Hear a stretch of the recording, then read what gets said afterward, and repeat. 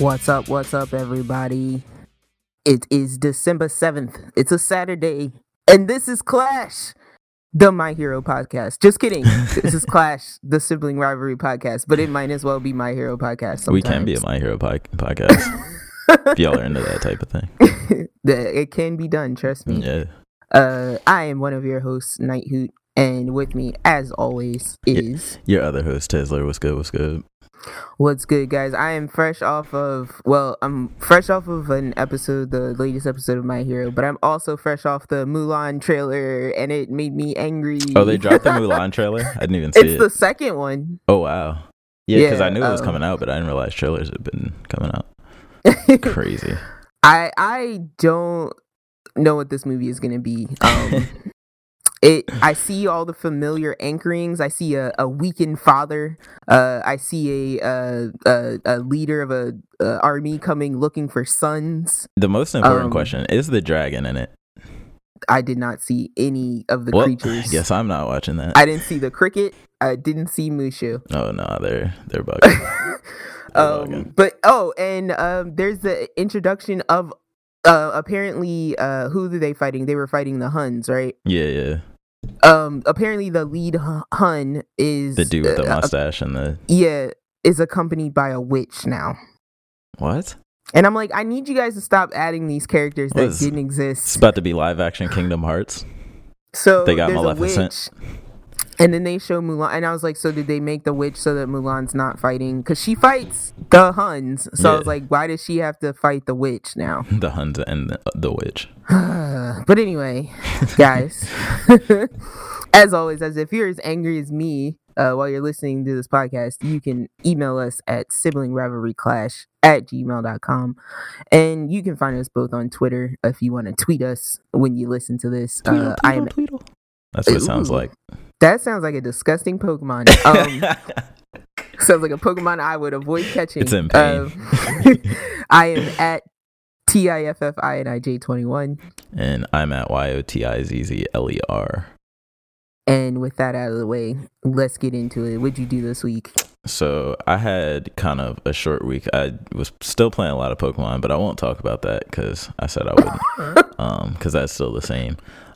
But Modern Warfare Season 1 just released a couple days ago, I believe. So I played a little bit of that yesterday for the first time. And basically what they did was, this is the biggest update they've had so far for the game. This is, so in this age of games when games never release, well, I'll say multiplayer games never release complete when they first launch. So this is now the form of the game that should have launched day one, I'll say.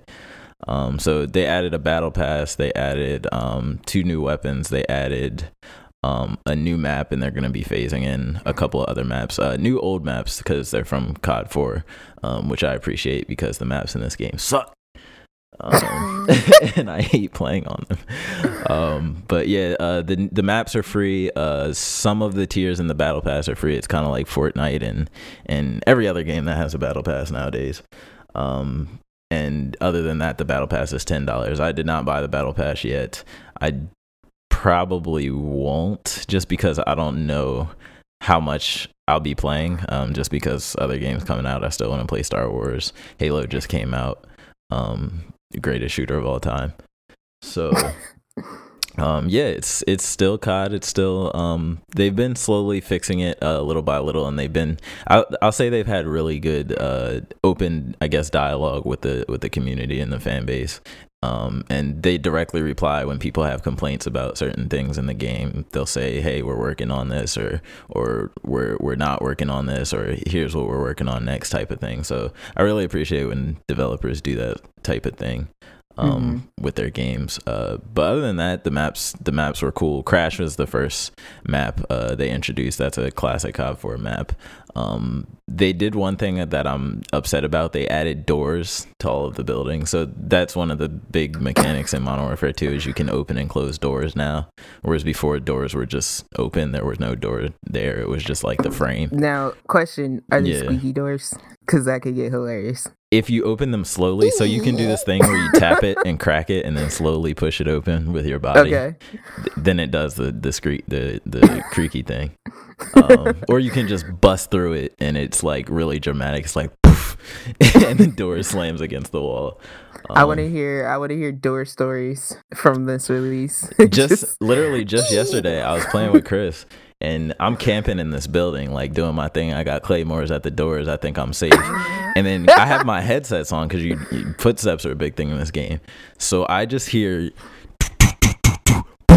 and I'm like, whoa! Like I turn around quick in real life because like my headphones make it sound like somebody's kicking in like my real door.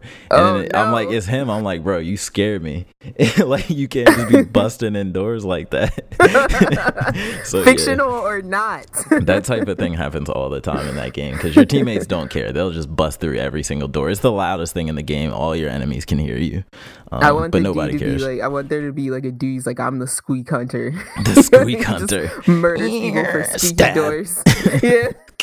He's right there. Don't squeak the just door. waiting.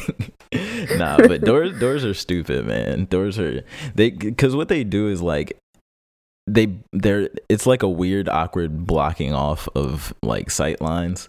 And I don't know, they're just awkward. Like you have to stop and awkwardly press a different button on your controller to open the door. So they should just update out all the doors in the game, is my opinion on that. But yeah, it's still COD. It's not the best COD. It's definitely not Modern Warfare 2. Modern Warfare 2 is the all-time greatest COD ever. Classic shooter, if you will. I thought this one was gonna scratch that itch more, but sadly it isn't. So I'm definitely hoping Halo still holds up when I eventually get around to that. That'll be fun. Yeah. Most definitely. One thing though I'm worried about is my friend has it on Xbox, the Master Chief Collection, and he was telling me about what the controls used to be like, and I was like, oh yeah, these did used to be kind of awkward. I, as someone who like sat back when Halo was in its day, I sat back and I didn't participate. But when Master Chief Collection came out, I spent a fair amount of time with it because I liked it a lot. Oh, you actually played it? Cool. Yeah, because I think originally back in high school, I played Halo 2. That was like my introduction to the series. And I I basically got to close to the end where there was like a barrage of flood. And that's kind of where I gave up because wasn't my Xbox I was playing on anyway. Yeah. But now like I had a good fair amount of hours in on the Master Chief Collection, so I'm like I can't think of like necessarily any issues I might have had with that. Yeah, control wise, those games are I'm sure still amazing. Yeah, I mean 3, like I probably like because you can playlist like the maps you want to go through. So it's like you can set up like 5 maps from like across the games that you want to play. That's really cool. In one session, and I think majority of my setups were from 3. And I'm pretty sure too it has the remakes of they did the remakes of 1 and 2. You press I forget which button it is to switch back and forth. Start, yeah, you can. It's like an instant switch back and forth. That's a really cool feature that remasters just don't do. I haven't seen really done since what was it? There's another game that doesn't. Dragon Quest. I'm trying to think of it. There was one other game I played where you could turn on and off like the old style textures. graphics. Was it Wolfenstein? No, it wouldn't have been Wolfenstein. I cannot remember. Dragon Quest, the one that just came out on Switch, they did a really cool thing where so the game isn't a remake of an old game, but what they did is they retroactively added in, you can toggle between old school like 2D pixel art and current 3D like modern style. Like the entire game you can play like that. Okay. So that's really cool. They basically made literally 2 games. Definitely makes you appreciate how far technology has come. Oh yeah, for sure. I'll tell you that much. Absolutely. And it's surprising how some of those old games still hold up. It's like I'll never, like, I watch a lot of playthroughs, and I'm like, I remember watching a playthrough of like this really old game called Omicron. Oh god, I don't even think I've heard of that. Oh my god, sounds like a Transformer. It's the guy who made Heavy Rain. It was his like first game. Was it anything like that? Yeah, because it was Oh wow. it was like an adventure wrapped around decision making and your decision. It was like one of the first games where your decisions, but it had your start button was your run button. That's how messed up that game was. Yeah. The start button on the controller is Yes. what you press to run. Yes, it was That's crazy. ridiculous. But the thing I bring it up for is because it was like when somebody would have like a face-to-face conversation, it was like the people playing the game were like, "What is this? It's like you look like someone wrapped a latex glove onto the sharpest polygon that they could find." And I'm like, there's a lot of that in like Halo 1 when you switch back to the old textures. It's just a flat face on like a polygon head. Oh my You're gosh. just like, goo. I guess Master Chief's like robot outfit kind of works with that because it's already like jagged, but as soon as you see like a human, you're like, ugh. It's like his cheeks are corners. The front of his face is flat. His chin is a weapon. But he has a nose. It's weird. Yeah. So yeah, you definitely gain an appreciation for that. Old games are hilarious, man, and awesome. But the other thing I did, upon your recommendation, I started Kokoku.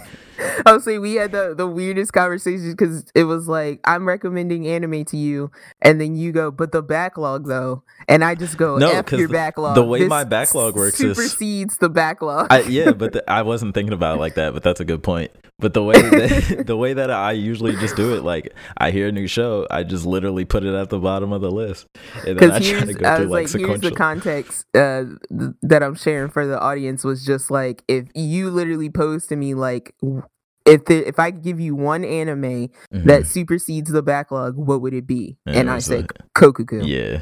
And I was like, all right, you got me. You sold me. I'm starting it. So first was it worth it? No, it's definitely worth it. Okay. I think it's got a really interesting premise. Let me start by saying the opening is awesome. Fire. Yeah, the song is really dope. I actually, and I rarely do this, I usually skip the openings every single time, but this one I actually let it play every time, so that says a lot. But yeah, the premise is really interesting. So it's like this, they haven't really described it very in detail yet, but it's this mystical like power coming from this rock that basically lets people move around in a paused moment in time.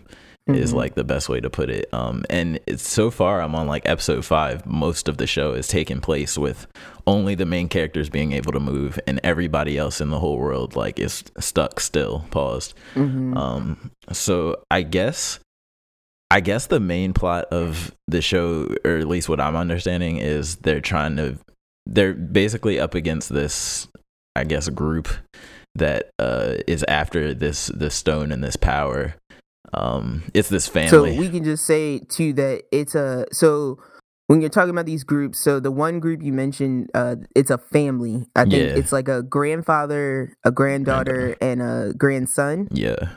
And a niece or a nephew. Okay. I don't know if it's a boy or a girl. The little nephew.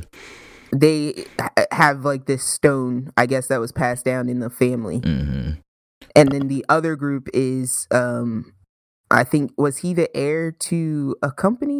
I know he has money a little bit because I haven't seen this in so long. I know he has money, and I know he is like obsessed with this stone. He has forget I wish I could remember the name of the group. It was like some cultish sounding name. It was like Children of something or something like that. It was like some really occult sounding name. Right. But they're basically after the stone, and I guess we're trying to figure out why and who they are. And I don't know if it'll. The family, especially the granddaughter is kind of like your main protagonist, I believe. And it's like she doesn't fully understand like what's happening other than her grandfather explaining bits and pieces to her. And even the interesting thing is the grandfather, when she asks him what all this is, he's just like, I don't know, I just know how to do it.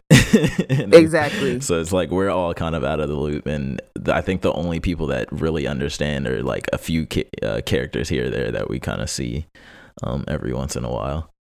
But yeah, I'm enjoying it so far. I'm gonna keep watching. I think it's so crazy, and one thing you'll notice that like until it gets pointed out, because you don't really notice until you start thinking about it, is like this all takes place within like a minute. Yeah. Yeah. of real time. Yeah, because And it's literally like time is it's stopped. crazy. The whole series like takes place in like a minute of real time. And I like how like the first episode, so you think like I really wasn't sure what kind of show it was going to be. I had literally no idea. I didn't read a premise. I didn't read like the what do you call it, like the pitch that they put Synopsis. under. Yeah, the synopsis. I just kind of went in, and then I see this little like ghost spirit thing, and I'm like, okay, this is going to be something. And then they do the thing where time stops, and I'm just like, okay, this is going to be interesting. So I like the setup they use for it. It was kind of quick and to the point, but it didn't waste any time. Like whereas some shows take a couple episodes to get to what it really is and what it's really happening. Yeah, no, it dumps you right into it. And I think that's because the characters are just getting dumped into it. And right. They don't really know what's going on either. What's going on. And I like shows when you're along for the same ride that the characters along with. Now, what do you think of the quote unquote enemies? Because to me, you know, it's kind of like the what do they call the evil souls in Bleach? Oh, Hollows, yeah. Hollows, like that's what they remind me of. Yeah. I thought the first appearance of it, I like the design of it. Like I was like, oh, this is creepy. Yeah.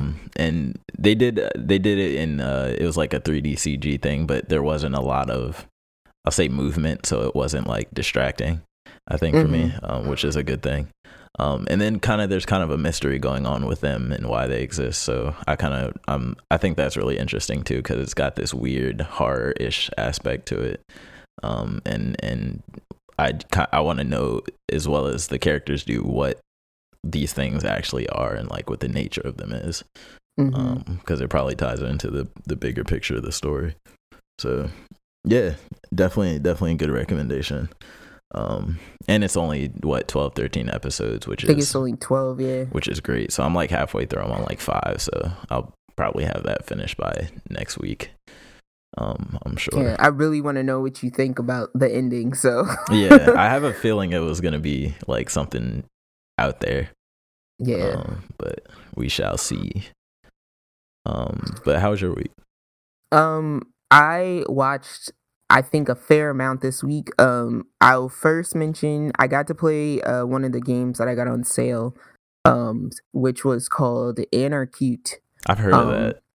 And this is it's a little 3D game where it has the mob mentality, so you're controlling a mob of little characters. Gotcha. And basically the premise. Oh, were you gonna ask something? No.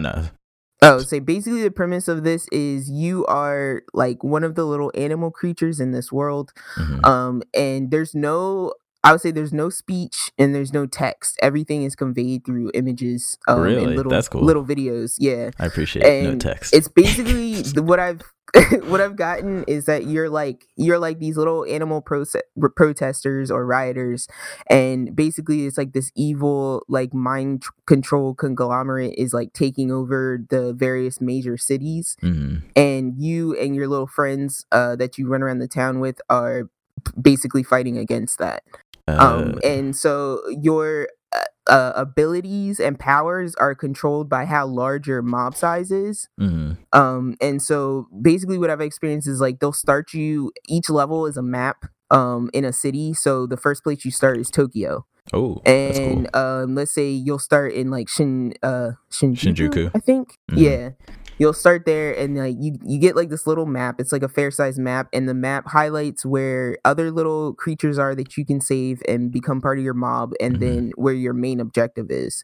And so like as you add little guys to your group, so everyone's like a little animal, so like you'll have little rabbits, little crocodiles, and everybody, they all have these big giant like I don't know, like glassy, like cute doll eyes. Oh, gotcha. What is like the perspective or like the art?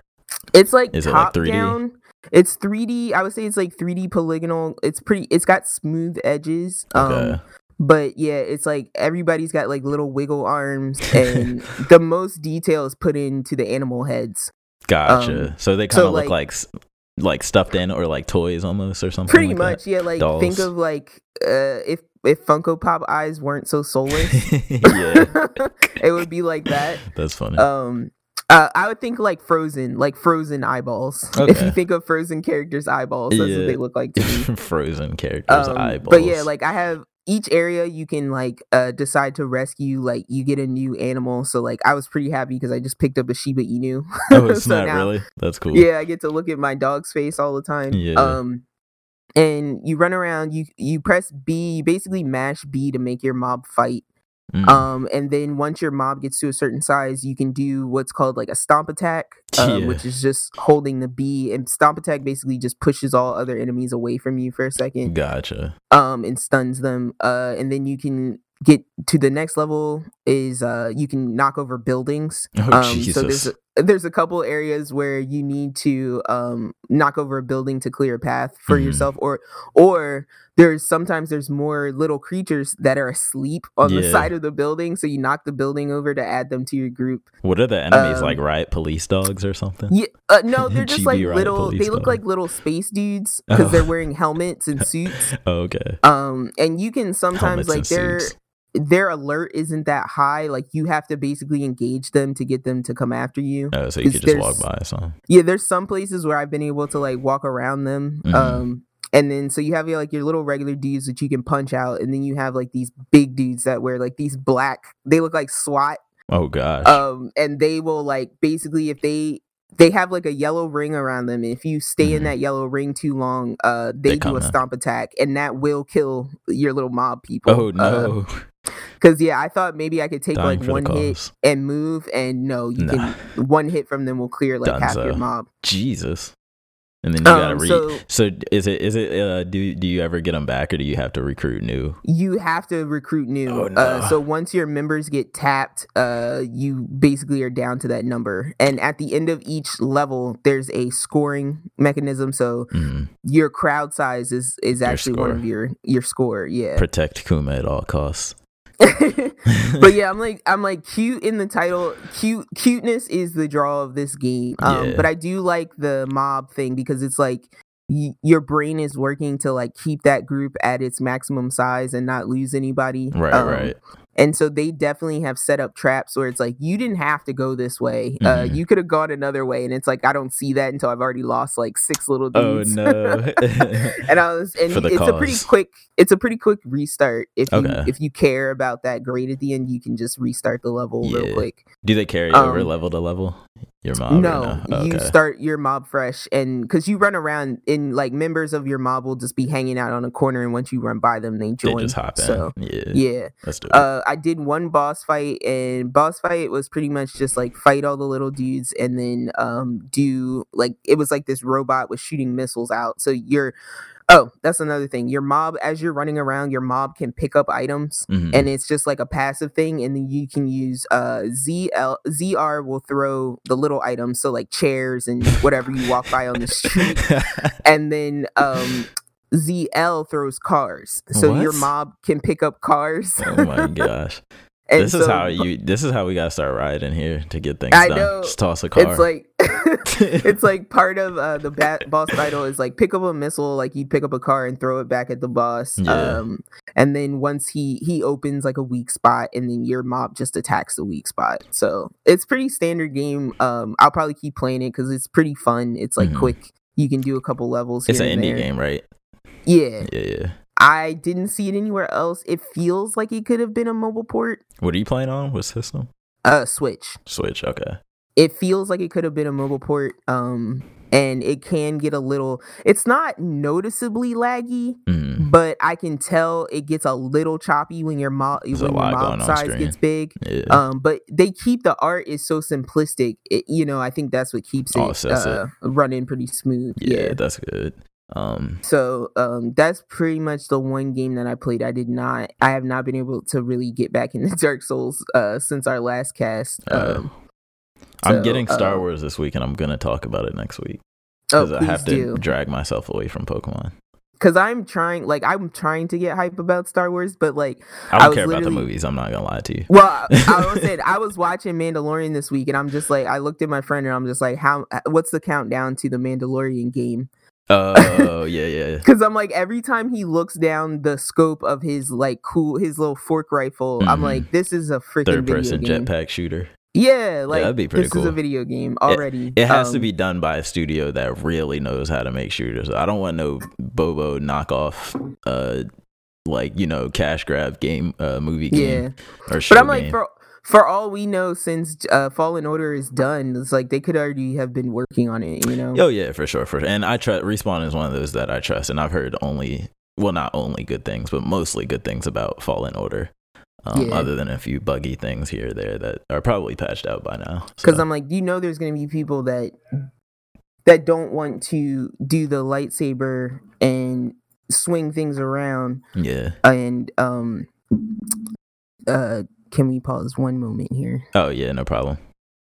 But yeah, so I was saying that I think people are going to get tired of like force power swinging lightsaber, and people want to like pew pew shoot. Yeah. And just do regular people stuff. But then Battlefront 2 happened. Yeah. How long do we have to go before that scar is erased from the shooting Star Wars game? You know what I mean? Yeah. Like, that game was just so bad, and I don't even think the game was bad, but just all the nonsense around it that EA did. Right. Like, I think really just causes problems for future games in that, and we might have to have a little distance between the next one. I don't know. That's just me. But yeah, I'm like, they tried to curtail it at the end, but I think that Fallen Order might clean up that reputation a little bit. I hope so. Because it's more along the lines of like the AAA games that we're used to. Yeah. I don't know why I'm not excited for the movies at all. Like, I feel like I used to really like Star Wars, but now it's just like, I don't know if it's because it's been Disney-fied or something, or like I've always been on the border. Like, I've always been on the outside looking in for Star Wars, because number one, it started in like 77 or 76, and it's like neither of us were alive to care about it. Absolutely. And then it's like you know, I had Harry Potter, we had Pokemon, we had Yu-Gi-Oh, we had so many other things to get into before we delved into the. And then it's like Star Wars fans are very aggressive about their property. So, after prequels. Yeah, it's kind of just been like, let's see what this does. You know, it's a cool story. Everyone knows the references. So I feel like it's more, for us, it's more of a community thing where it's just like, this is a part of our community. So we have to be aware of it. Right. And it can be interesting. I mean, lightsabers are cool. Lightsabers are really cool, yeah. And so, honestly, if there was more General Grievous, then I'd probably be hyped, but. And Star Wars, I pointed out watching Mandalorian, I'm like, Star Wars is one of the best series at making like gibberish sound like a foreign language. Yeah, that's true. Like when an alien is just waka waka, yeah, and they're just like, and you're just like, yeah, that's a language. I just don't know what sense. it is. Yeah. So, but yeah, I'll be looking forward to that when you get that, listening about that. For sure. The other things I did this week was I watched a lot of stuff. For those who are following Watchmen, we are on episode 7, and things are starting to happen. Because I've been watching the last 6 episodes, and it's just been like, all right, that sounds just like the movie. Well, yeah, it's just a bunch of weird, sad, crazy people. Humanity is falling apart. Okay. What do we? Okay, and then stuff started happening. Last episode, things are starting to click together. So I kept seeing Dr. Manhattan hype on Twitter, but I didn't know what was going on. Lots and lots of it finally feels like they're making an effort to tie this in with the story that we already know. Yeah. Because this Watchmen, the TV Watchmen, takes place sometime after the Watchmen movie. So is it the it's same? Had its own thing going on. Rorschach's so in it, right? No. Oh, he's not. There is a group, the enemy group, that kind of is like the group that's fighting against the police. Yeah. Is called the 7th Cavalry, and they wear Rorschach masks. Oh. But they are just a bunch of like redneck racists. They just are racist. Like they're basically the Ku Klux Klan of this world. This generation. So. So none of the actors from the movie are in this? The Silk Spectre Okay. who was like the female interest, love interest of Dr. Manhattan in the movie. She is a FBI agent, like an internal affairs agent for the police in this series. Okay. But she is the only character that, and it's not the same actress. Oh, okay, but she that's is what I the was curious only about. character that is currently, to my knowledge, in both. Interesting. And so is Ozymandias. Okay. But nobody, every time I mention Ozymandias in the movie, nobody remember. I don't remember who that is, honestly. Yeah, exactly. So, but yeah, that's Gotcha. the only tying connection. Okay, yeah. So I was curious. that's still going. There's 2 episodes left, I think, because it's I think it's 10 episodes, so there might be 3 episodes left, 8, 9, and 10. So that's still going, and then I dived into 2 of the Apple shows that I talked about last week. So the first thing I watched was Servant. Season 1 of Servant is 3 episodes. Yeah. So I guess we're doing the British thing of seasons can be whatever length. Oh, is that what they do? They just random? It's just, I guess, because every show I've seen so far has had a different number of episodes, and 3 episodes is wild. What is that? Are they an shows, hour? Servant actually, I think, is, some of them are like 30 minutes, close to 30 That's minutes. Weird. How do you get anything accomplished in 3 episodes of 30 minutes? They get some stuff accomplished. Oh. Because what I'm saying is, both of these shows that I'm talking about today have been renewed for season 2. Another 3 already. Episodes. Exactly. It could have been a movie, like it could have just been like a part 1 of but Servant is interesting. I'll give you just a very brief premises. It was partially produced and directed by M. Night Shyamalan. So okay, that's that one. Gotcha. That's what got my first interest in it. Because his movies are hit and miss, but he did a show not that long ago. I know you can watch on Hulu, called Wayward Pines. Wayward Pines was really good. Yeah. So I was gonna say amazing, but I would say it's really good. It's almost amazing, but and it was based off a book series. Okay. But this is more along the lines of a more, like, quiet, eerie horror. Interesting. And so it basically, the premise is like there's a husband and a wife. It takes place in modern day Philadelphia. The husband is like a foodie, like food culture chef. Yeah. So he works for like kind of really elite people around the city, and the wife is a news correspondent for local Philadelphia news. Okay. They had a 13-week-old child who passed away. I'm assuming in its sleep. They don't talk about it a lot. But his name was Jericho. And so when we meet this family, the wife has it's like a real baby, one of those like reborn, like real baby dolls. Oh, yeah. And the husband, basically, like the husband basically explains like this is her therapy, because it's like she basically went comatose when the baby passed away, and this is the only way we could get her to act normal again, is to pretend like this baby is real. No. Right? No. So here we are. Can't. She acts and lives like this is a real child. We change diapers, we feed it, blah blah blah. Jeez. The husband tries to be normal. He tries to be kind and treat act this like baby it's the like baby. But when she's not around, he doesn't care. Yeah, right. And so the wife hires this nanny because the wife wants to go back to work. So she hires this nanny. It's a young girl. I'm assuming she's in like her early 20s. And she comes to stay with them, like a live-in nanny, and she also treats the baby like the wife does, like it's a real baby. But is she aware of, like, is she doing it to be nice to, or is she just... This is the first interesting part. So the wife leaves for work, the husband works from home. He calls the nanny. He's like, we need to talk about this.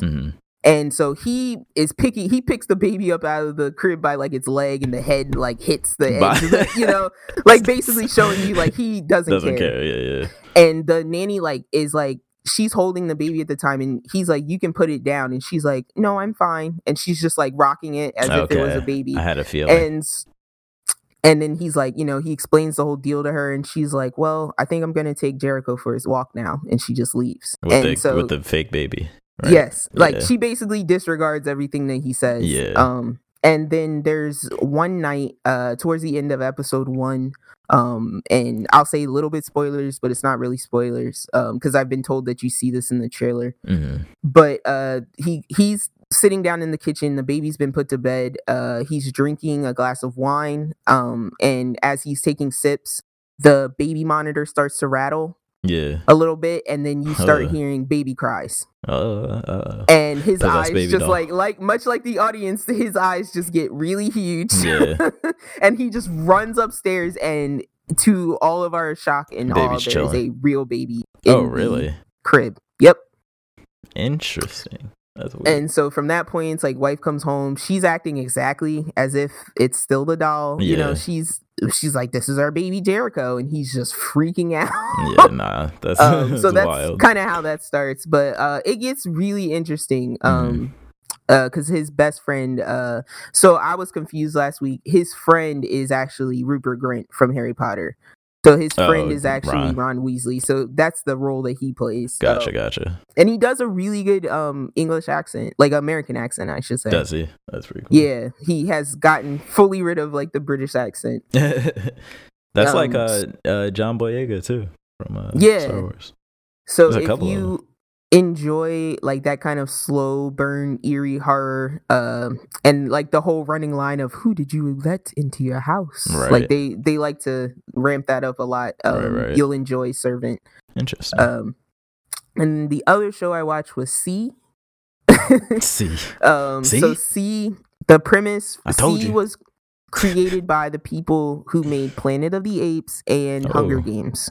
So big scaling, beautiful environmental shots, Nice. action, things like that. Nice. But just briefly, the premise for C is that because it's not really a surprise, because the first minute and a half is a text scroll. Explaining the state of the world. A minute it's not and a half. It's like, no. It's just like, it's just cards. It's like, I see. Slowly so you can read it. Yeah. And it basically just says like at some point there was a virus. I'm assuming like in our time in 2019, there was some type of virus that struck. It took out all of the world's population except for 2 million people. And then those 2 million people, when they reemerged, everyone was blind. Oh yeah, I remember you telling me about this one. Yeah. So everyone wakes up blind. The eye daughters. Yes. Everyone wakes up blind, and then we are now centuries after that. Yeah. So we are living in a world that is kind of renaturalized, and everyone is blind and living in tribes. Does everyone have hyper hearing like Daredevil? Yes, pretty much. Awesome. We're all bats and so it's pretty cool because the first like scene of introduction is them kind of preparing to defend like this cliff's edge that's around their village. And so you kind of get like you get a dump of like, this is how this works. This is how these blind people see and get around. And they have what they call like sentiers, which are like your people who can smell really well. And they have there's another word, it's called Sinuya or something, but those are the people that can hear really well. Okay. And so, but everyone is pretty much adjusted to like, they can hear when somebody's around or breathing and stuff like that. And that's what wild. Is interesting is like, there's like, basically think like the village is covered in kind of like wind chimes. Yeah. And ropes that people use to kind of guide themselves to various places. Right. And the way that they read and write is with ropes. They have like, everyone carries like these twines, and they quickly tie knots in these ropes, and then people will slide their fingers down the rope and they can read the message. So it's like a very rudimentary like braille. Yeah. That's cool. Which is, it's very interesting, and it's like, it's something that you get past very fast because it just feels like it works in that world. We will find a way. Yeah. So, and oh my God, I watched episode 8 last night, which I believe is like the finale for this season. And I think Jason Momoa might get an award for this. Oh, that's the one that he's in. Yeah. Interesting. So Okay. Jason Momoa is Baba Voss, who is Yeah. the chief of like our main village that we focus on, and he is dope in Is he? this. Like that's the best way I can describe Jason it, because I'm Momoa like, coming out with the acting skills. I see. yeah, because I was expecting him to be like just Bro, be muscle again. man and like Yeah. yell. Yeah, I was expecting Khal Drogo basically, Aqua Bro, and it's Khal like no, Drogo. it's like there's a set of twins that are born in episode, like at the beginning of episode 1, when a battle is happening. These twins are being born, and over the course of, I say pretty early, you find out that this is the chief's wife, but the babies being born are not his babies. So he found this woman when she was already pregnant. Gotcha. And they took her into the village, and he ended up marrying her. So right.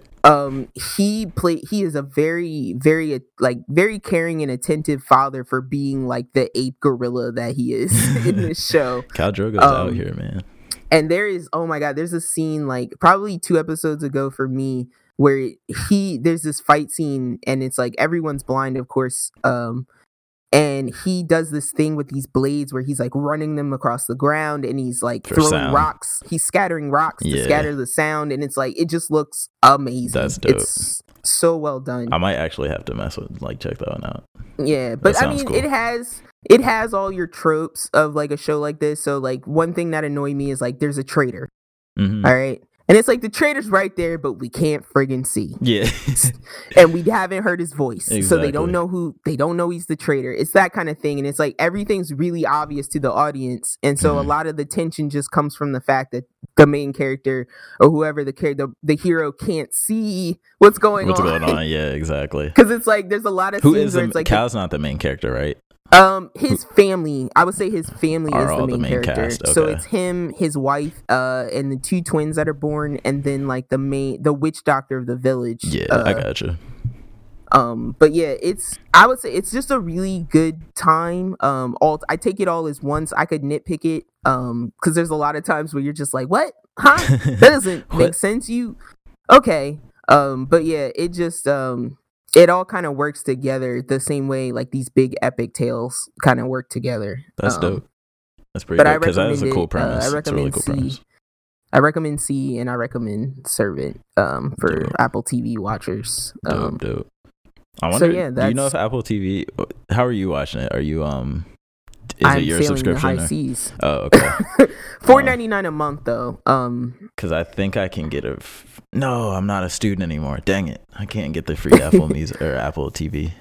But I mean, like, the season 1 of Servant is done. Season 1 of C is done. So if you're one of those people that wants to like pick up a month and binge, you could definitely do that. And not have to pay for a few months unless you wanted to. Okay. Yeah, I might check that out. Yeah, that's pretty much what I did this week. Cool. It's a really light news week. I can't talk this week. Just not a lot that really caught my eye, but I put some things on here, two to be precise. But first up, I thought would be hype for you. So RE3 remake has all but been confirmed. Box art dropped on Twitter and PSN listings.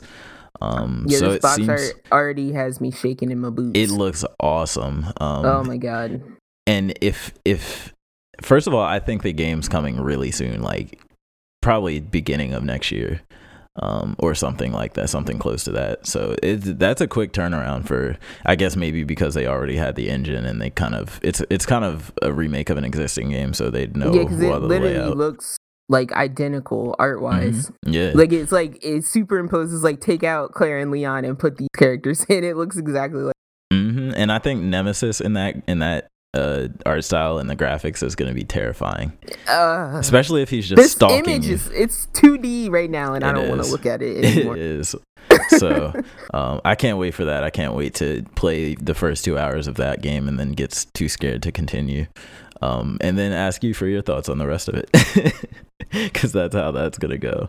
Because I have never touched Resident I was gonna Evil ask you 3. that. Yeah, I haven't either. I've seen it. All I know is like there's a lot more like running the streets than there was in the other games, but I know nothing about it. So when this does come out, I will most likely be going in blind. Yeah, this is gonna be a good one. And then not like I said, not much news. But next up, the Venom's producer, Venom the movie, the producer Matt Tolmack says the sequel may be rated R after the success of the recent Joker movie. And this is kind of, I put this on here because this is kind of what I've been hoping for with some of these movies. Like, I just want, like, some of these movies don't have to be all like jolly and like for kids and stuff. Like I get you get more money when you make a movie PG-13, but some of these movies would be so much more well suited as R-rated movies. Specifically, most of the DC catalog. Just because of the content. Yeah. That is broached in it, the topics that they cover. Yeah, and I'm actually surprised this doesn't say because of, like Deadpool success, because that's kind of who they're more in line with the Venom. And they know better. They know now they can just make a Lego version. They need it for kids. You know? Exactly. Lego Batman did amazing. I'm pretty sure all of the Lego movies did. Yeah, they did. They just kill every time, and the Lego games somehow. But yeah, I'm looking forward. I hope they do eventually go along with the R rating, because I think Venom. I think the one that just came out was like right there on the edge, but there were some instances where like I was like, oh yeah, if they just leaned in right there, that would have been awesome. Well, since we're right here, let me ask you this, because we started off talking about the Mulan trailer that I just watched. And as I was not paying attention to that, it looped into the Black Widow trailer. And, it came to mind. I'm like, what are your feelings, like, without even seeing anything? Because I keep seeing, I just see the title for the Black Widow movie, and I'm just like, I mean, like, what do you feel about it? I'm not personally excited for it, just because Black Widow is not a super interesting character. Like, does it feel late to you? Not late. I think it feels more like filler to me. Because we just got the end of, the 20-year conflict between Thanos and the Avengers. 2, because the open question now is, what are they going to do next? And with these one-off movies, it's kind of like, well, are they leading anywhere? Is there any point? Or are they literally just filler until they get time to start this? Maybe they're gonna do like a Celestials saga or something like that. Like, is it? It just feels like filler to me. And I'm weirded out because watching the trailer, I'm like, they pulled some fairly prominent people for this movie, because there's a scene, I have no idea what the context is, but there's a scene of people sitting at a table, and it's the chief from Stranger Things, pretty sure.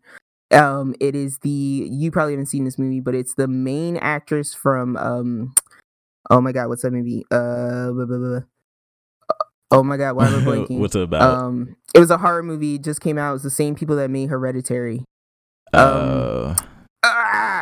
But anyway, it'll come back to you. Yeah, it'll come back to me. But it was the main lead from that movie that just came out, and then it was Rachel Weisz, who is another like pretty high up there main actress. And I'm like, all this for a Black Widow movie? And it's kind of weird to me, because is this I guess Spider-Man was the first one after.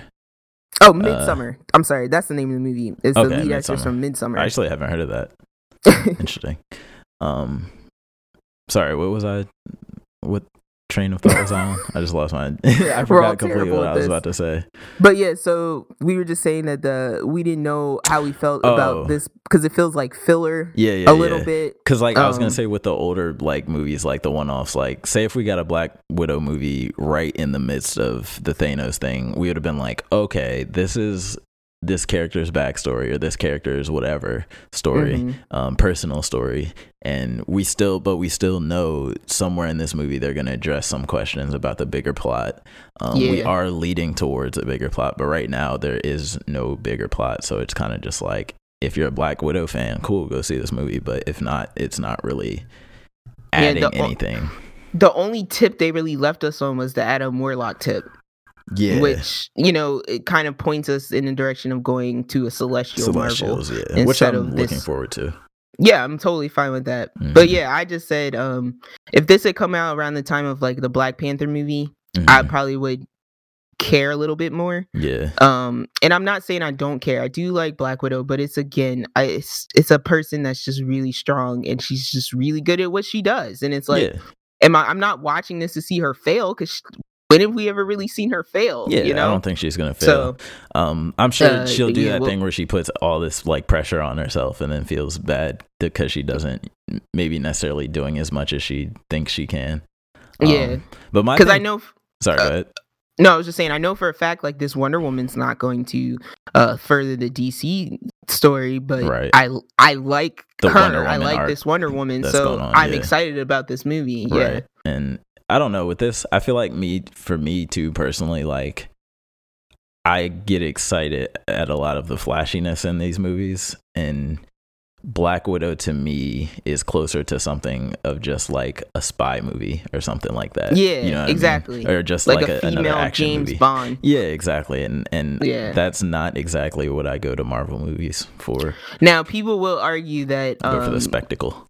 Winter Soldier could be said to be the same thing, but again, that movie was amazing. That movie proved itself. I don't think when it first previewed or whatever, people were like, oh, this movie is going to be one of the best in the Marvel, no, I think people were more on the lower side of Captain America, like, oh, he's Captain America, but then the movie came out and it proved itself. So this movie can come out and prove itself, and if it does that, then cool, it's another classic Marvel movie.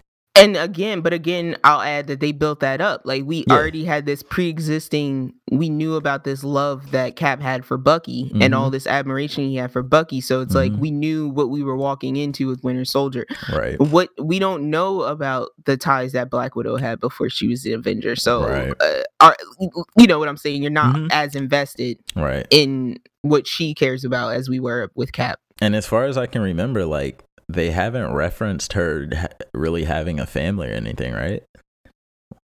Other than the orphanage that she grew up in. Okay, no. yeah, so because we've only seen that one scene where she's getting trained with those other girls, but we never saw anything beyond that. Right. We'll see where that goes. So what I'll do real quick here, and because I don't know how much anime we have to talk about, but just before we go into anime, I want to dip into one of our random topics here, because I don't want to lose this train of thought. Oh, okay. But I think at the end of our podcast last week, I just started thinking about like how we look at art, and when I say art, I mean this media that we choose to consume. Because I feel like there's very few times where something truly hits me and it like affects me deeply.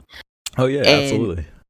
In my head, I've kind of like separated these. I've separated art appreciation into like 3 tiers to basically explain it. And so I say at the very bottom, if you think of it like a pyramid, saying like most of your media fits in the bottom, not a lot, more towards the top.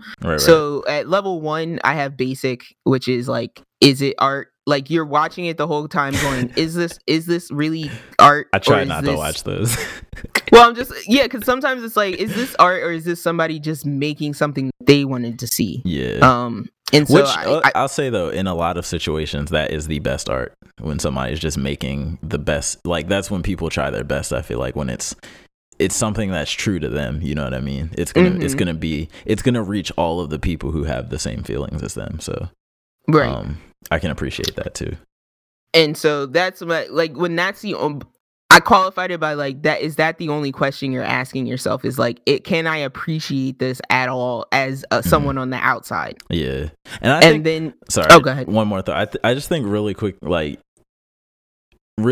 quickly when you're consuming something, if it's good or bad. Like, I don't think it takes, only some cases it takes like you're on the fence and you're like, I don't know, like, is this good? It seems like it has potential, but I feel Grimgar. Grimgar. I don't know. Grimgar is kind of weird. It's in a weird spot. I'm not about to defend me and my friend will still to this day be like, Minato. There's 3 episodes of crying, man. I was gonna say, as we can see, it's not coming back anytime soon. So I guess that's that. That was but yeah, it's like every time they spend too much time on someone dying, we'll just be like Minato.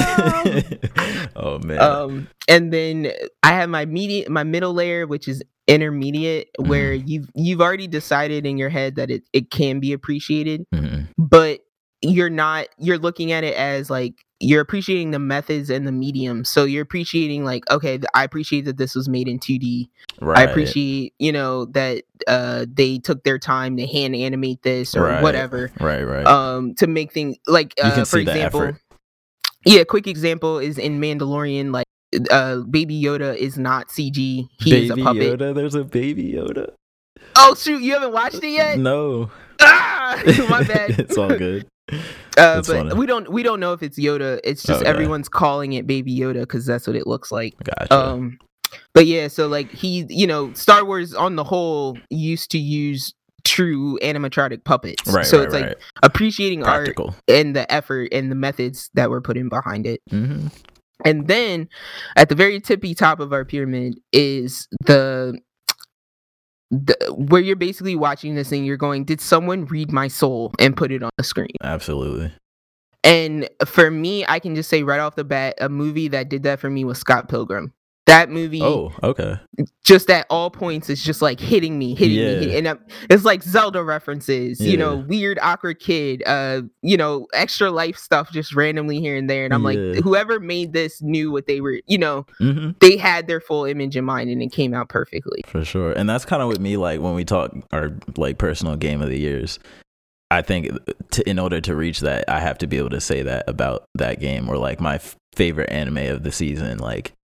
All those types of things I think are at that pinnacle. Like when we say our favorite, like this is our favorite, like this is like this changed how I think about this medium. Like this set a bar that other things are gonna have to reach.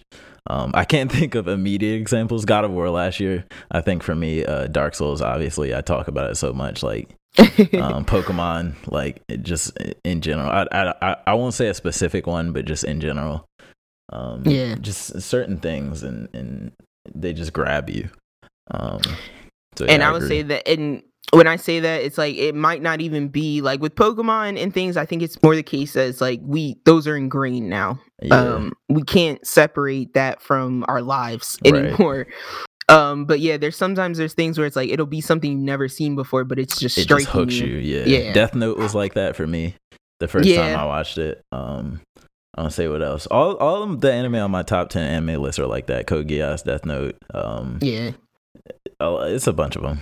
Because it's like the only reason I think about this is when I watch TV, it's like, especially I usually watch TV with someone just so I can have that banter back and forth, and it's just we're literally like finishing lines. We were watching C and we're finishing lines. We've never seen this show before, but it's like we've watched so much now. It's like we know how this goes. We know this trope. When the person hesitates and they're like, if we don't stop him first, that's interesting he'll too. Stop us. So we're just like, we know, dude. We know, we get it. We've been here. But that's interesting too, because when you like go into it and you break it down, you're like, there really are just like a set of there's like techniques that people have kind of experimented with, found that this works, this doesn't work, and a lot of those things hold true, like universally to all entertainment, or all entertainment in a certain like genre or type of like medium. I'll say like shows, a lot of shows in a genre will follow the same tropes because it's been trialed and errored time and time again. That these little techniques used here, these little shooting angles here work in this situation, and this doesn't work, or people don't like this. So and I'll say more often than not, I think the really good tropes do work. Like even if something's, you get what's going on in a situation, it still works if that's your thing. You know what I mean? Right. Because I like, even watching C, it's like you have these twins, and it's like one's gonna be super adventurous. Well, it's like one's gonna be super adventurous and aggressive, and the other one's gonna be super cautious and doesn't want to do anything bad and things like that. And it's like, I'm used to this, but I'm comfortable now. Let me see what you're gonna do with it. Exactly. Yeah, and that's I think a big thing too is like each creator has to put their own twist, their own spin, or their fingerprint on it, and I think that's what really makes it a unique piece of art is like that person, okay, you can only do this much with this many with the tools that we have, but how can you add your creativity to then make that unique, and make it something that like resonates with people. Right. And just to kind of round this out, a lot of the reason I bring this up too is because when you watch as much media as I do, you run out of media to watch. Mm-hmm. And so it's like you start going back down your list to stuff that you passed over, and you're like, all right, well, what can I know this isn't great, but what can I appreciate in this? Is this one actor trying really hard? You know, is it just the script that's failing them? You know, like then you start being able to, for me, it's just getting the most out of your entertainment, because it's something you wouldn't have watched at all. Maybe you watch it and you get a little bit of education out of it, or you know, you find something out about yourself you didn't know. So, and I think overall it's such a great, like, just this whole like entertainment, like music, movies, TV, anime, games, is just the fact that it's so competitive, and like the people doing it are really passionate. Like that's the only way you're going to ever be successful doing it. It means that we're always going to have just an overabundance. Like no matter if it's the end of the world, we're going to have an overabundance of just these things, you know what I mean? Just because this is what like drives people. Like people do this stuff for free, so it's just always going to be out there. There's always going to be gems. We're never going to run out of classics. And I say to that point, I'm like, this is why I love Family Guy, because it's like people might say their humor, like their style of humor is stale or whatever, but I'm like, he always hits like things that I'm thinking about currently. And it's like the most recent episode I watched is like they were sometimes they'll do, you know, they break that fourth wall and they'll have these fake shows or whatever that Peter is watching, and it's like it was like the friend next door on GoGo TV, and it's like it's so like they were just talking about all these channels and shows that exist on the internet or various places that you just don't even know. And they're like, you can't even have a conversation around the water cooler anymore because nobody's watching the same thing. Exactly. There's just so much to watch. You have to find your group, your like niche group, like your subreddit or whatever. Yeah, it's like there really are just too many outlets for entertainment these days, and so everybody's just scattered. But that's why I like this platform, because like that's why we're here. You know, you guys bring it. If you're watching something on some weird network no one's ever heard of, bring it here, bring it to our attention, because we want to hear about it. I will find a way to watch your weird show, because I'm sure there are gems out there, like classics that just people haven't reached or people haven't been able to find for whatever reason, and all it will take is one or a couple people to find it and spread the word, and then it becomes massive. Exactly. But yeah, so solid just topic. Saying with that little statement there, we'll head on into some corner. Art. Let's get in some that corner. This show I consider one of those high show we're about to talk about, one of those high art pieces. So we might as well get right into it. So I'm gonna say we're not in the era of the big three anymore, but if we were, this would be in the big three. Absolutely. For sure. So spoilers at the top in case we get into any, because we're going to talk about the latest episode of My Hero Academia. Because we both just watched it, it's fresh on our mind. So I'm gonna ask you first, what did you think overall about this episode? So I will tell you, and this is not necessarily a bad thing, but I may pause for a moment where I am until this, because we've enacted our plan of action to save Eri. Yeah. So I may wait a couple weeks to watch it all at once. Well, I'm like, this week to week of breaking into a underground base is gonna kill me. Yeah. Because I'm like, I want to see it all together. Right. Or it's gonna take me out of it. But I don't know yet if I like or dislike this focusing in on characters right now during this very, very important mission. This moment, yeah. I'll say I think they're doing it in a good way to where it's not straight flashbacks. You know what I mean? Yes. There's no full flash. Like even when you think it might be, like I'm like, is this going to be a full flashback episode? But then I'm like, well, no, wait, My Hero doesn't really do that. They get back into the action, but it just happens to be a certain character who's in the action. Yeah. And this week was Tamaki is his name, right? Yes. AKA Sun Eater. And I'll say it looks like what's going to happen is what we've seen in a few other shonens is they're basically attacking a base, and we're basically going to see like the various fights that are happening between the groups that have split. I was about to say, speaking of tropes, big giant shonen trope here. Yeah, the breaking into a base. Each character has their moment. Battle, it's due attention. I'm not mad at it though, because this is I want to see these one-on-ones. I can't wait to see Mirio, because we know it's gonna climax with Mirio or Deku having to fight Overhaul or something. Yeah, we know that's gonna be intense. one of the last fights. Yeah, that's gonna be intense. It's gonna feel like a boss fight. Yeah. So I just want to see what happens. I guess do you think we are gonna, because you were talking before the show about the girl in the big three. Do you think, is she under there with him? Like, are we going to get an episode there. For her? Okay, they're all there, and that's why I said this is exactly where I am in the manga, and up until this point they have not highlighted her. So okay. we're starting with Sun Eater, and we know Mirio, but we didn't really get this much attention on Mirio. Yeah. So we'll probably get him, and then we'll probably get her before him, though. And I really like the dynamic between Mirio and Sun Eater and Tamaki. Oh, it's amazing. Because Mirio's like this super confident, super like, I'm going to accomplish my goals type of dude. But at the same time, he has a really not that great power. Yeah. And he's not, at least he's not talented. He's not that great at it. Yeah, he's not still talented. Learning. He's like Naruto. He's a hard worker who has no talent.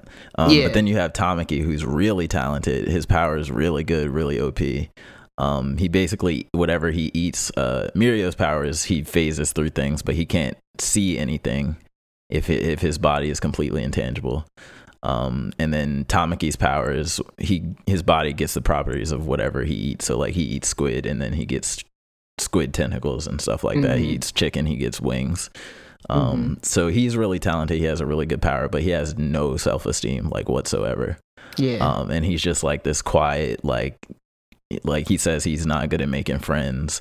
And then he's super shy, but also just kind of super down on himself a little bit.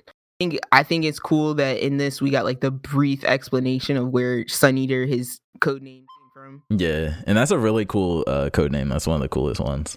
I don't know why it just sounds Sun Eater. It sounds like sinister. Because I was like thinking about it before they fully explained it, and I'm just like, what could that possibly mean? Because but then it's just like, when he gets to in Tamaki's inner voice, and he's telling you, Mirio to him is the sun, in that, he's basically unstoppable. He's bright, everyone, he warms everyone around him, that kind of thing. Yeah. And then you get Mirio coming to him going, well, if you think I'm the sun, like, you're way better than I am. And he's like, so if I'm the sun, then you're Sun Eater. You're Sun Eater, yeah. That's awesome. So I was like, that's dope. Like, I was like, that's a best friend right there. For sure. And then the thing with Mirio too is like, I like how so early on they frame him, he's the top of the big three, UA's number one student or whatever, but you still see that he's very much still a kid. You know what I mean? Like, he doesn't quite have, like, he still has these like personality quirks to where it's like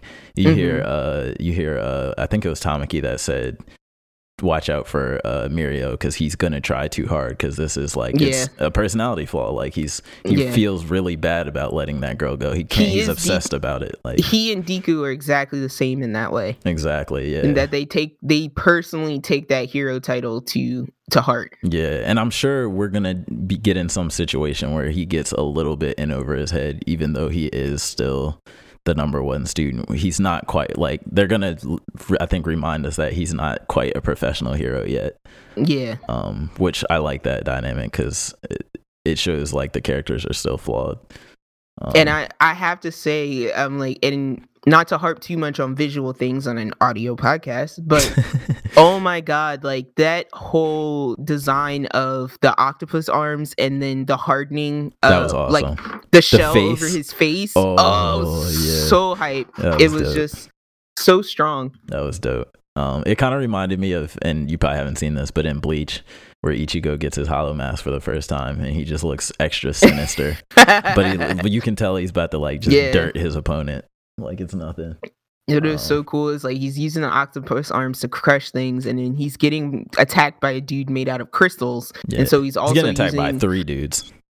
Yeah, he's also using his like clam shells that he ate earlier to make hardening shells to defend against the crystals. And that moment of just like, well, you guys go use the pro hero's energy on the more important task. I'll hold these 3 dudes off. You're just like, yes, Tamaki. Do you ever think of like when some of the characters are using their powers, like what goes into what they're having to do, like how he has to like literally he has to think about what body part he wants to change into what. He has to think about what foods he actually ate. He has to think about what properties to use for the situation. Like, all that stuff goes into him, and it's all happening quick, like on the fly while he's fighting. And that's why I like that they quickly flash to like all the training I've had these past 3 years, and like showing him like producing the chicken arm with the claw, and you're like, he's really good. He's actually really good. He's been trying, he has been training for this, so he is capable, even if he doubts himself. And who says it? Was it Mirio that said he's the strongest of all of them? Or I think that was so. Bubblegum. Bubblegum guy, I think, said he was the strongest of everybody who was there.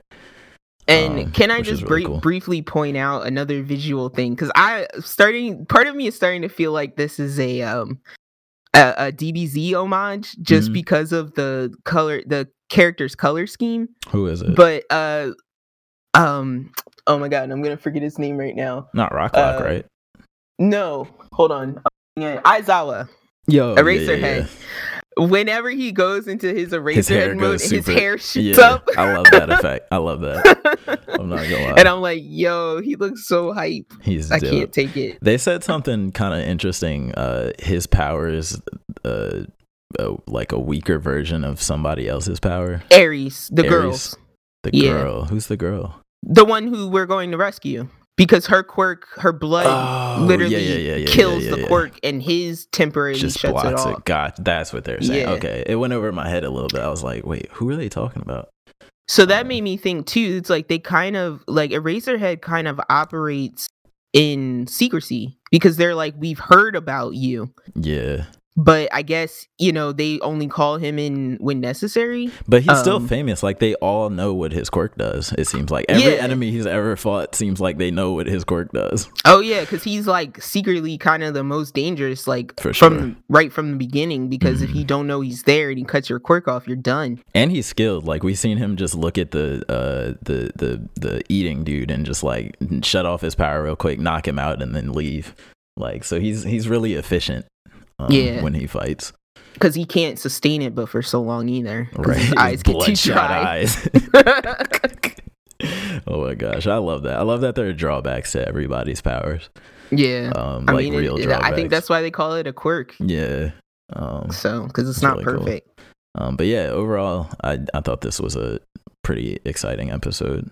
That whole like I'm looking forward to see, because I'm like that whole like the underground base being like a shifting living thing is going to be difficult.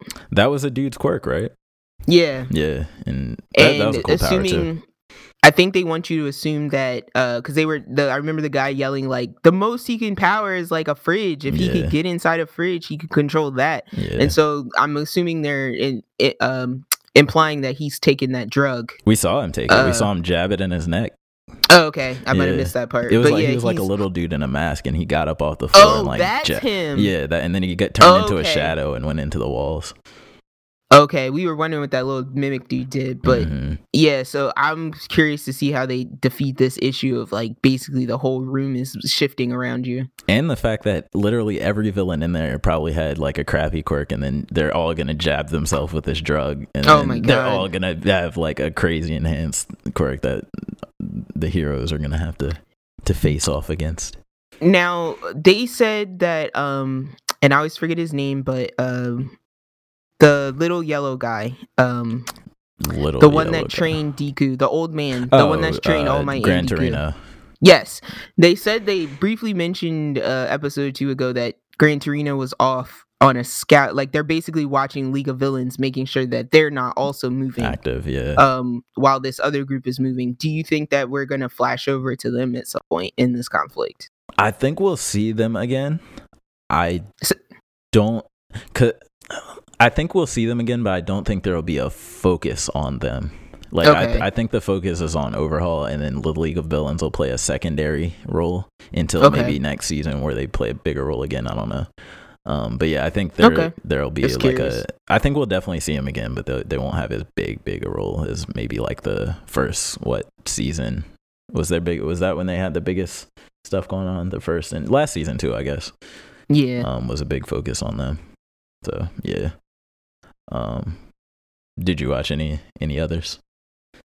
Say that one more time. I said, but did you watch any others? I'm a little behind. I didn't watch Fire Force this week yet. Mm-hmm. But I didn't watch Dr. Stone either because I know you're automatically like 2 episodes behind me on that. I'm like 4 now. So. I don't know how I ended up 2 episodes like behind on the dub. I thought I watched it last week. I don't know when another episode came out.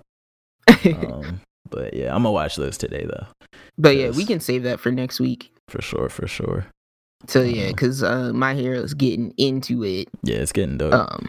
It was a lot of build up, but we're finally in it.